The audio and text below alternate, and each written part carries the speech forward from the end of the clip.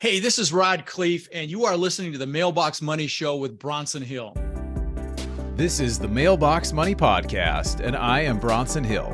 As a busy professional, I wrestled with how to grow my income without taking up more of my precious time. I learned that managing real estate, actively trading stocks, or being unable to scale up investments is not passive investing. This is the place where you'll discover new asset classes, develop investing skills, and learn from experts how to become financially free with less work than you thought possible. And now, get ready for truly passive income. All right, so Patrick Grimes, great guy, raised tons of money for real estate, for alternative assets. We get into this interview about the new rules and kind of what's happening in multifamily today and why you should consider looking outside of multifamily. He talks about debt funds, an acquisition fund. He's got different things that he's doing. And I think it's really important that investors have a place to park cash where they're staying ahead of inflation. So that's what we get into on this episode. Let's jump in.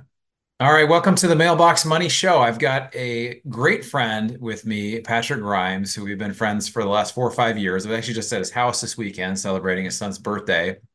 And he lives in a beautiful place right on the water in Southern California. And excited to have you here, Patrick. How you doing? Bronson, doing well. Excited to be on your show again. I think this is round 2 for me, so I'm feeling extra special today. Plus, I got to see you yesterday, so a lot of Bronson. Yeah, it's for sure, man. It was quite a fun party for your son. You had a snow machine there, and you had a pizza maker and all kinds of fun stuff. It was like a circus carnival in a good way. It was a lot of fun. So awesome, man. Well, we've been buddies for a while. I know you're somebody I connect with a lot and respect a lot of your opinion. We've done deals together. We've been, talking. We've kind of, we talk quite a bit. Let's just talk for folks. Like, what are you seeing? The kind of multifamily state of the union, and we're kind of a very different place than we were a couple of years ago. Why don't you give us an update on kind of how you're seeing it and kind of the threats and the opportunities you see? Yeah, so it is the case that kind of the playbook from 3 years ago, 5, 10 years ago, just isn't penciling like it used to be. And the buzz is all around interest rates, but that's actually only one piece of it. We've seen distress in commercial real estate overall and in multifamily because of interest rates compounded with a number of other factors. And when interest rates rise, valuations wane, they start to lower. And that means it's harder to sell at your hoped valuation. Meanwhile, it's hard to refinance if you're in the middle of a project. And things are a little bit slower. We've seen expenses grow aside from interest rates. Well, inflation has driven as a product of COVID. Inflation's been growing, which drives payroll. It drives our material costs. And those are some of the biggest expenses. Natural disasters, especially in some of the markets that are typically more favorable in the southeastern states and Texas, we've seen those raised by 30%. And we underwrote conservatively 5 oftentimes, and that would be a very conservative number. On top of all of that, taxes, and we still have some lingering issues from COVID, which are eviction backlogs. And right now in Atlanta, there's 12,000 evictions hung up in the courts. It can take up to 15 months to get somebody out when they stop paying. Can you imagine running a store where the people can just fill up their cart every day for a month? And it's like you're complaining to the sheriff, and 16 months later, they're finally showing up to tell that guy they can't come in anymore. It's bizarre. Yeah, it is an interesting time, but things have changed, and like you said, costs have gone up, interest rates have changed, and of course the bridge debt versus fixed debt. People that had fixed debt or were able to get a fixed debt before rates rose was a very smart move. What I really want to talk about today too is you and I both the last couple of years, last year and a half, have shifted to do a lot of different things. Oil and gas, we're doing ATMs, you're doing, you have a couple different funds you're doing, a debt and acquisition type of funds.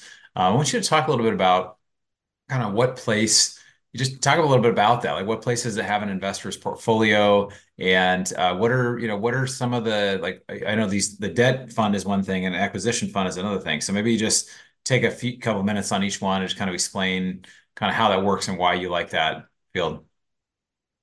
Right. So stepping into this this year we decided to retool. And I went through 2009, as Bronson knows, and I was heavily indexed in a new development, and I lost everything during that time, the global financial crisis. So stepping into a recession, I'm looking for that opportunity, how to get the upside of downturns.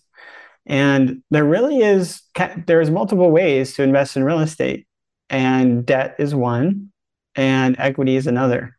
Those are two different things, and we call it a capital stack because you're capitalizing a property, and the debt's kind of at the bottom and the equity is at the top. Now, since equity is at the bottom, they have the first position, they're much safer. Typically, the returns are lower. And equities at the top, they have unlimited upside, right? You can win a lot. You can also lose a lot, right? So returns are reasonably higher. Well, it happens to be that right now in a recession, a lot of investors are seeking to invest lower on the capital stack for lower risk returns. Now, what's beneficial about rising interest rates is that lower risk position, the debt side, instead of 6, 7, or 8% on a commercial asset like a multifamily property or retail strip mall, you're going to get 8 or 9 or 10%. And because the banks are struggling and they're in a liquidity crunch, they're having issues with their bonds and deposits are leaving, we can do 9, 10, or 11% or 12. Some of our loans are 13. So we're seeing a lot of movement towards what were equity investors before, moving into debt because it can be in a first lower risk position, but still pocket high returns and immediate cash flow. Not a ton of upside, kind of capped on the upside. So you're seeing a little bit of emotion that way. And so there's really that, if you look at the Tiger 21 allocation of, that they're a group of high net worth individuals, you actually see fixed income is actually a part of a healthy portfolio. Yeah. Not everything has to be tax advantaged, right? Right. Yeah, well, no, and it's actually a really good point because this is where now fixed income is actually starting to become attractive again. So there are bonds, there are T-bills and treasuries that are paying 5, 6% now, and so this basically pays.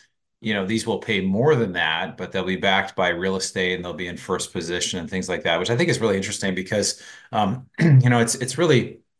When you have money coming in, it's interesting. The investments we have that are higher upside or higher appreciation, some of those haven't performed as hoped. And the ones that are just steady cash flow, it's been really nice because you just get that steady cash flow. And some of these debt funds as well, they allow, not only are they in kind of a first or higher position for second position ahead of equity, they also they allow for cash flow, but they're more liquid. Some of these they have some liquidity components. Can you talk a little bit about kind of just, I know the way we're not, obviously pitching a specific deal, but how are some of these structured where they're kind of like 90 days versus up to 2, 3 years? I mean, there's different ranges of that. And then you get a higher if you lock it up longer. But it's kind of nice for an investor to park some money if you're like, I don't know what to do right now. I think I'll put it here. Right. Yeah. Carrying the debt conversation forward, there's really 2 problems that investors are looking to solve. They're looking to take that money they were stashed away in a bank account, a CD, a retirement account, brokerage account, whatever. They're worried about spending it right now. They don't know where to invest it, and they know they're losing with inflation. So maybe they're trying to find a high yield interest, a savings account, money market account. Well, it's still only giving you 5%. So where can they put it right now and beat inflation, but still be within reach, a short throw of it? And so there's 90-day notes. You can, just like in CDs where you can invest for short periods of time, and senior secured notes and debt, you can invest for 90 days or half a year or a year. And of course, your fixed income return is lower, respectively. But that solves the problem. Hey, you've got some money, just put it aside and wait for that next bigger investment. Meanwhile, you're beating inflation. Or there's hey, I need an allocation of my portfolio that is in a lower risk, not a ton of upside, but a lower risk position, but happens to be a high return. And some of these debt funds are returning north of 10%, north of 15% right now because of how advantageous the market is to be a debt investor. Those are kind of analogous to the equity investments like 2 or 3 years ago. So, right. Although it's all about downside protection, but even the returns, if you can lock it up for 3 years, We're seeing equity investors move their funds away from equity and into debt because they see that lower risk profile, immediately realized annualized monthly payments. Yeah, yeah, that's a big deal, and that's the thing too. I think people often don't consider is just for what even like the Tiger 21 example of these high net worth individuals. There's a certain percentage of your portfolio you can put to different things. So some will be like we do some like 5 or 10% of my portfolio is higher risk, things that are 10 to 100x type of things, right? But I know that most of those will probably go to zero, but there's a part of my portfolio. Not everybody does that. I do that. Other ones are saying, well, hey, at my age, and if you're over the age of 75 or something, and or 65, whatever age it is, and you just need steady income, and something like this could be great, just even as something to hold for a bit longer. So, but I think it's really opened my eyes the last couple of years, just the benefits of being a debt investor or being an equity investor at times, right? Or having some debt investments because of the higher position in the stack. Can you talk a little bit about the acquisition fund that you mentioned? Right. And so the really good points there, Bronson. You nailed it. And Tiger 21 actually has a 7% allocation for fixed income.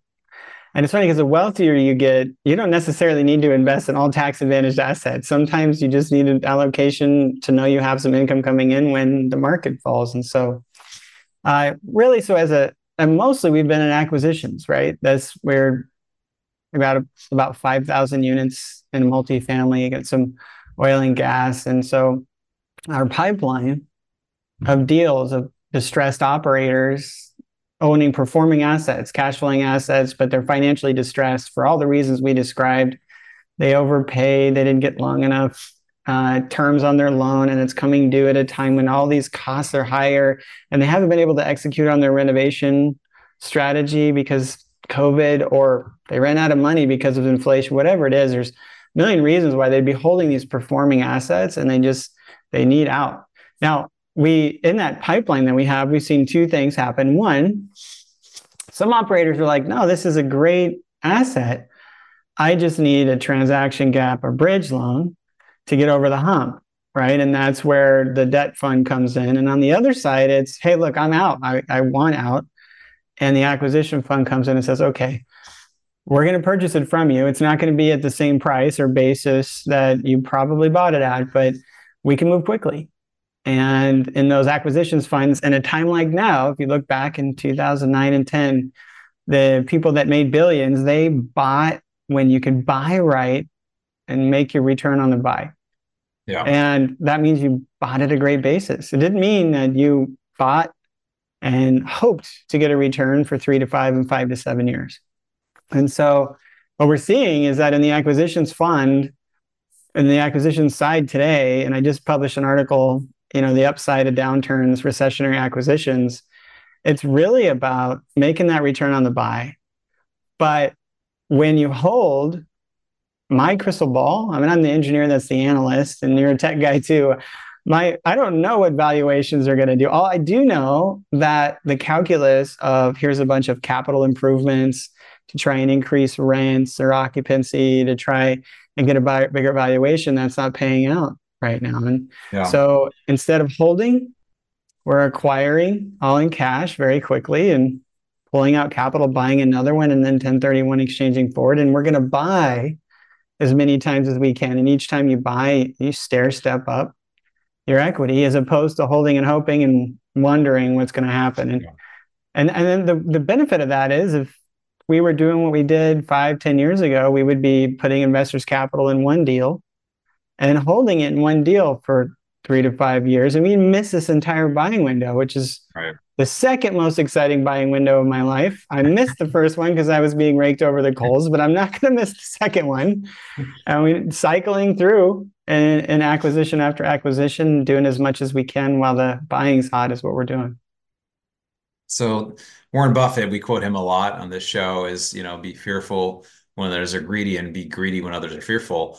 And not that it's necessarily a good opinion all the time to be fearful or greedy, but, in general, there are opportunities all the time. And often when we are most afraid, and these things don't happen in a vacuum, right? It's like, oh, rates are down and a deal's struggling. And it's, I don't know, like, should I invest? Especially if people have gotten pinched. I talked to one investor that had 5 multifamily deals that were in capital call situations, right? Just very challenging. So, but at that time when, okay, maybe, I don't know, I'm kind of getting pinched on some of these multifamily stuff. Maybe it's a great time to consider getting involved in multifamily in a level because that's when deals are available. And again, when interest rates are higher, there are opportunities. And so you brought up the debt fund, the acquisition fund. There's also new things to be able to acquire in a time when most people are afraid. And so, Warren Buffett talks about the best quality investors have is a temperament, having the right temperament. You don't get frazzled. You don't, chicken little, the sky is falling or something. How do investors, I guess, how should they plan going forward? Do you think multifamily will get more attractive than it is now? Do you think rates will come down? Like, what do you think are just good options beyond the couple things? I think it's very smart, the funds that you've set up, the debt fund, the acquisition fund. But what are some other things you think investors should consider or just be aware of right now? Well, I think if you're not investing in the strategies of yesteryear, right? You're not investing in the strategies of like the buy and hope, prove and hold. I think multifamily is very exciting right now. I'd stay away from office, but I think retail, and there's a bunch of really great buys right now. And if you find the right opportunity that's looking to win from the upside of a downturn, then I think it's absolutely a great time. Do I think rates will go up? I don't think they're going to skyrocket. Larger macroeconomic data suggests that it's not. The cost of interest rate caps is already starting to decrease. The Fed's signaling that it's not. And we've seen inflation begin to level off. And while the Fed says they're going to, they initially said they're going to continue to raise rates until inflation gets to 2%. They've also said there's a neutral percentage that they're going to get it to when they stop raising rates. And what we've seen is that they've already signaled rates are going to level off. Now, I don't like betting on what the Fed's going to do, and I've bet before on markets, leveraged huge, gone all in, and lost everything back in 2009 and 10. Right. That's why, I typically think if you're worried and you're sitting on the sidelines, you've got a bunch of money in the bank and you're worried, put it in some kind of senior secured or debt first position investment with low loan to value. I mean, you think about a 50% loan to value loan. If the market wanes by 15%, then the equity investors lost 32%, but the debt investors lost 0. And if you can pocket high returns, that's a way to ride this out. If I don't like necessarily be fearful when others are greedy, and I don't think Warren Buffett was ever fearful or greedy. I think he's just an analyst, right? He's boring analyst. He was probably like me and you, an engineer, just went back and did the analyze and decided, hey, there's some good buying opportunities. And aside by the greedy and fearful, if you can come to grips with the fact that you may miss potentially the second best buying opportunity, and you can move and you can buy right, then I think now's the time to actually pounce on those opportunities in real estate. And even though they're all assets, this is the exciting time for real estate, both debt and equity. Yeah, it is. It is. It is there's the idea of being a contrarian. I talk about this in my book a little bit about, being a contrarian investor, that if you just simply follow the crowd, you're going to jump in times that are not necessarily, the best times. I kind of look back on this. I try to reflect on investing and think about, there were times where it was like the easiest to invest, or it was easiest to like find investors, right? Like it was just like everybody wanted. A couple of years, it was easier, but it probably like was a time there was more risk in the market than what we really saw, versus now it would actually be a lower risk time because some of the risk has been taken out. The cap rates are higher, or the interest rates are higher, things have to cash flow. It's actually a better time, I believe, to be involved. What are some things that you focus on? Are there indicators that you look at of just, if somebody wants to kind of be in the know of what's happening now, what are some kind of things people should consider, just paying attention to, I guess, as things are changing? Well, I guess it depends on what perspective we're looking at. Yeah, so I think you're right. It does depend, who and what perspective. I just think as a passive investor, the goal really is not, hey, I think as a good passive investor, it's not just, hey, I only do multifamily or only do this. It's, hey, I have this money, and how do I get a good return? How do I preserve what I have? So what are some considerations when it comes to that? Well, so when it comes to investing in the upside of downturns, right? That is where I think the investor should be focused. It shouldn't be sitting on the sidelines, losing with inflation right now. It's how do you win for the opportunity? And I think it all comes back to, and I'm not an all-in real estate guy. I'm actually an alt assets guy. And that's what drew me from my automation robotics, high-end, like leveraged and high tech into real estate to begin with. And then all into energy, debt, and other things. So I go back to when I meet with investors, and I'm not a financial planner like you used to be, Bronson, or a CPA or attorney, but I've been doing this for a long time. And I look back at the data, which suggests, here's how the middle class, high income, and ultra wealthy are investing. And allocation strategies is really where you want to be. And 25 to 50% of portfolios in the high income and ultra wealthy are in alt assets, right? And alt assets is in real estate and private equity. The Tiger 21, 26% is in real estate and 27 in private equity. And then there's 7 in fixed income, 6% in cash. And so what I do is I typically look at investors and we have a conversation. And while I don't guide them, I say, well, let's compare to some of the benchmarks that are out there. And what that typically leads to is a conversation of, okay, let's take a certain percentage of your wealth and let's put it into a short-term note, right? A short-term note, maybe 90 days. It means you're 90 days away from it at any given time, or 6 months, right? And that provides immediate fixed income that can compound. Or let's put a percentage of it, like you said, in higher equity, which are buying in a downturn for potential very high returns, right? Equity plays, and let's put some into a longer term debt position. And then we look at alt assets, right? And you and I both have different alt assets. We actually have a completely new alt asset coming out next year, which I'm not going to talk about yet, but you can have me on a third time. We'll talk about that. But the alt assets, there are incredible ones, which Bronson's involved in some great ones that are very much hedged against recessions, provide outsized returns in recessions, both tax advantaged cash flow and appreciation. And we explore options such as those. And that's what led us into energy, which is a different asset as well that provides for that ordinary income loss. So it's a very much a specific conversation that I have, and it's what I get to do. I love talking to investors and kind of guiding them on what I would do in their situation. I can't give advice, but it's very specific in those ways. Yeah, we don't give any advice here, of course. But yeah, that's really good, man. Well, I admire you. I think we had you on I think it was a couple years ago, we had you on the show, and we met, I think it was 2018, 2019, and you just you had a full-time job and you just started taking more gangbusters action than anybody I'd seen as far as going after raising money for deals. And you raised something, I think it was initially 10 million in 10 months, or it was some crazy 15, it was some big amount. Now you're raising a lot more than that. But I guess when it comes to, because I look at that as very much a personal development thing, right? You had a goal and you went after it. And so I guess what's something from a mindset perspective that you would tell people, hey, here's one thing that really helped me in the area of mindset that helped me to be such a big achiever and now do all these big deals and be able to fire myself and leave my job and just do all the things that you want to do?